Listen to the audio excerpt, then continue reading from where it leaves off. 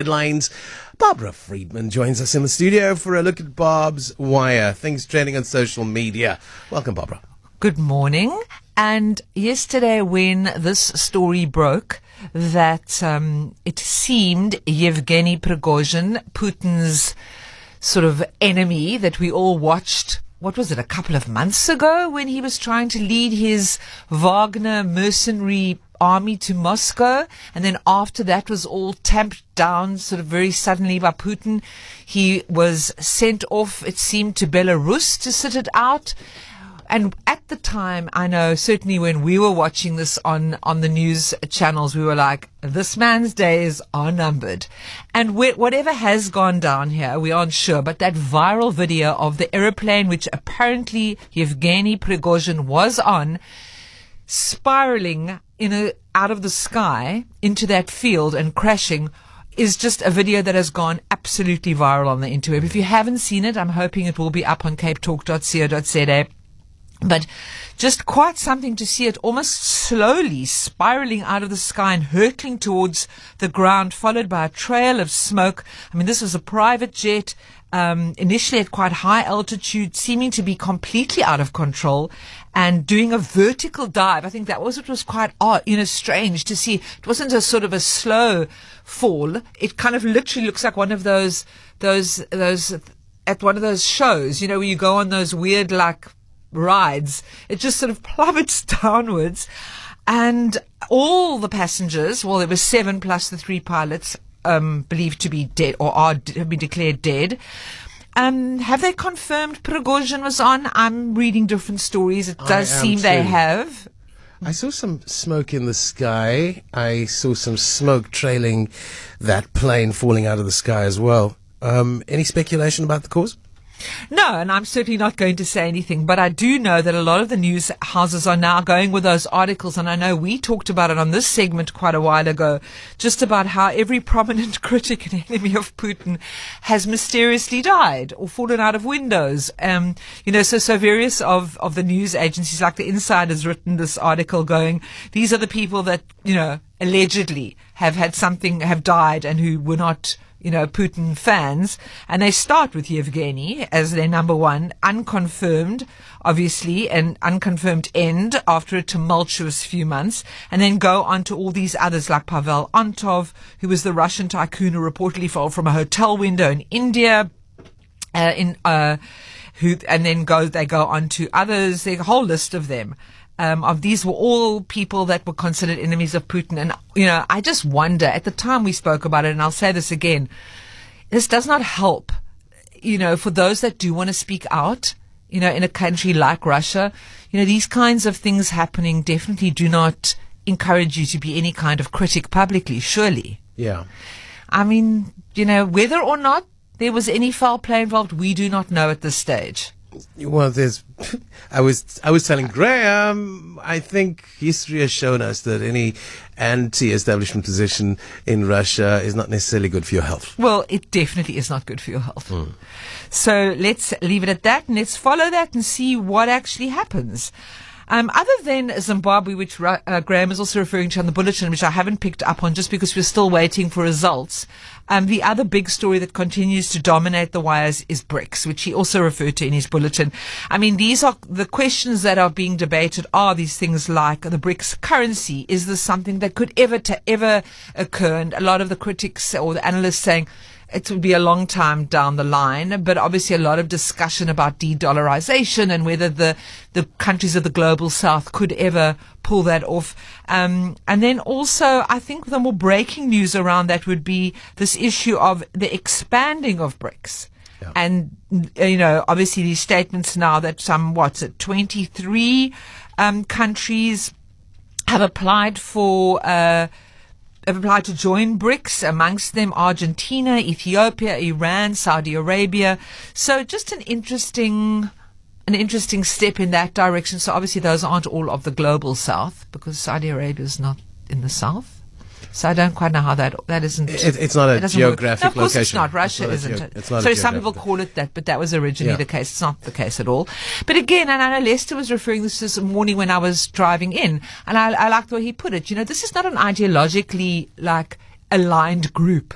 of countries at all. You know, it's an economically, they have an economic interest or they're trying to find one. Yeah. But these are very different countries from a political point of view. I mean, you've got Modi, you know, which is quite a nationalist Absolutely. regime. You've got the sort of Putin, I don't even know how to describe Nationalist regime. And quite, yeah. And then you've got the sort of so-called kind of Communist Party of China, whatever that is really in its real terms. You've got our sort of central free market Social Democrat in Brazil. here, and exactly. Yeah. Social Democrat in Brazil, whose predecessor Bolsonaro was a right-wing nationalist. So nationalist. And South Africa? And South Africa, well, he described him as a sort of like a free market kind of centrist. Yes, today, there, tomorrow. Whatever suits.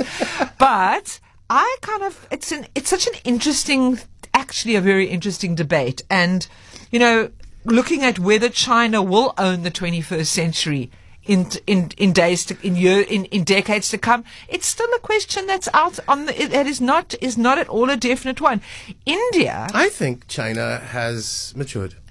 yes, but India is, I think, like a kind of quite a front runner for how well and how India's the next one to watch. Yeah. Incredible And the African economic, continent as a collective. yeah, incredible. And an interesting thing, one of my colleagues in the office was saying to me, he was talking about soft power and just saying within those countries, often that is what adds to the way you're perceived and the way you end up kind of showing up in the world, and that like Russia does not have a lot of great soft power. It has a very, sort of India does. India has a culture, it has the food, it has, everyone from, the Europe and America wants to go to India to find themselves. Do you know what I mean? It has a kind of a, Taj whereas Mahal.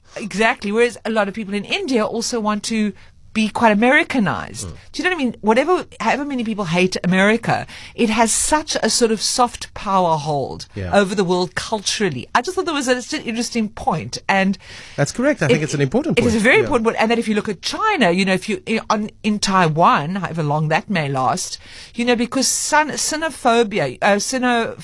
sorry, I got the word wrong, the love of China is something that goes back thousands of years. I mean, it is the most beautiful ancient culture with all those things. I mean, people love Chinese food. But yet, if you go onto mainland China, the soft power is a very different feeling. You don't feel it there in the same way as you would in Taiwan, yet it obviously shares a history. Yeah. So it just fascinates me to think about those things, I think this is an opportunity for us to build a better world. But I think some of those rules need to be a commitment to human rights. Exactly, and that's the problem with some of those countries. Yeah. It can't just be on economics, I think. Well, that's why I think it's quite a complicated alliance, if for no other reason, that there are such different ideological views there, and even economically, I think quite hard to all get on the same page.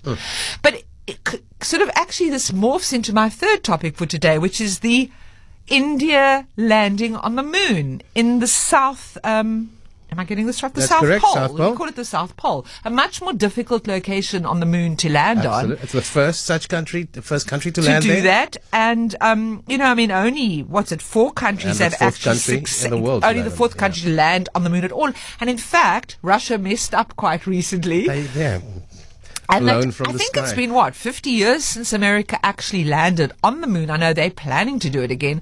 I mean, my question is, and I know this comes from my own personal view of humans and civilization, is why do we still want to do this? And I know there are reasons of there's so much data and information on Earth we can gather from the moon. It's a great landing stage to move to Mars, where we're apparently going to try and colonize that. Why? We're going to go back to Can Mars. we not fix Earth? And I just, honestly, I still think this is, and, I can imagine all the listeners there who find me annoying, rolling their eyes. It still, for me, is such a patriarchal thing that, why do we all need to, be shooting space rockets into the sky when we have so much here that needs attention? To prove what? Yeah, we've got the biggest space rocket. We landed on the moon. We are going to Mars. Someone needs to explain it to me. I like billions of dollars. India is about to spend. I've got it here somewhere. Their budget for these space launches, it's gone private. Billions of dollars. plan to be spent. Yeah, on and I this. think this is a clever move. So they've gone to the South Pole. There's traces clever. of ice over there, which True. means there's traces of water over True. there. So if you're going to kind of build a base to escape a catastrophe on Earth, and trust me, human beings are well capable of that. I completely get that. Run away from ourselves, or maybe a know, but- huge space rock. Instead of fixing the problems on Earth, why? So you're going to build a little refuge for who? The wealthy. Or maybe a little stepping stone into greater exploration of the universe. Oh, right, because we love colonizing and conquering. I forgot. Look at you. Okay, Barbara Friedman, we've got it loud and clear. But yeah, well done. India landing on the moon. And that's where I wanted, in fact, I was going to start the show there. And then, of course, Amy Beale. Yeah,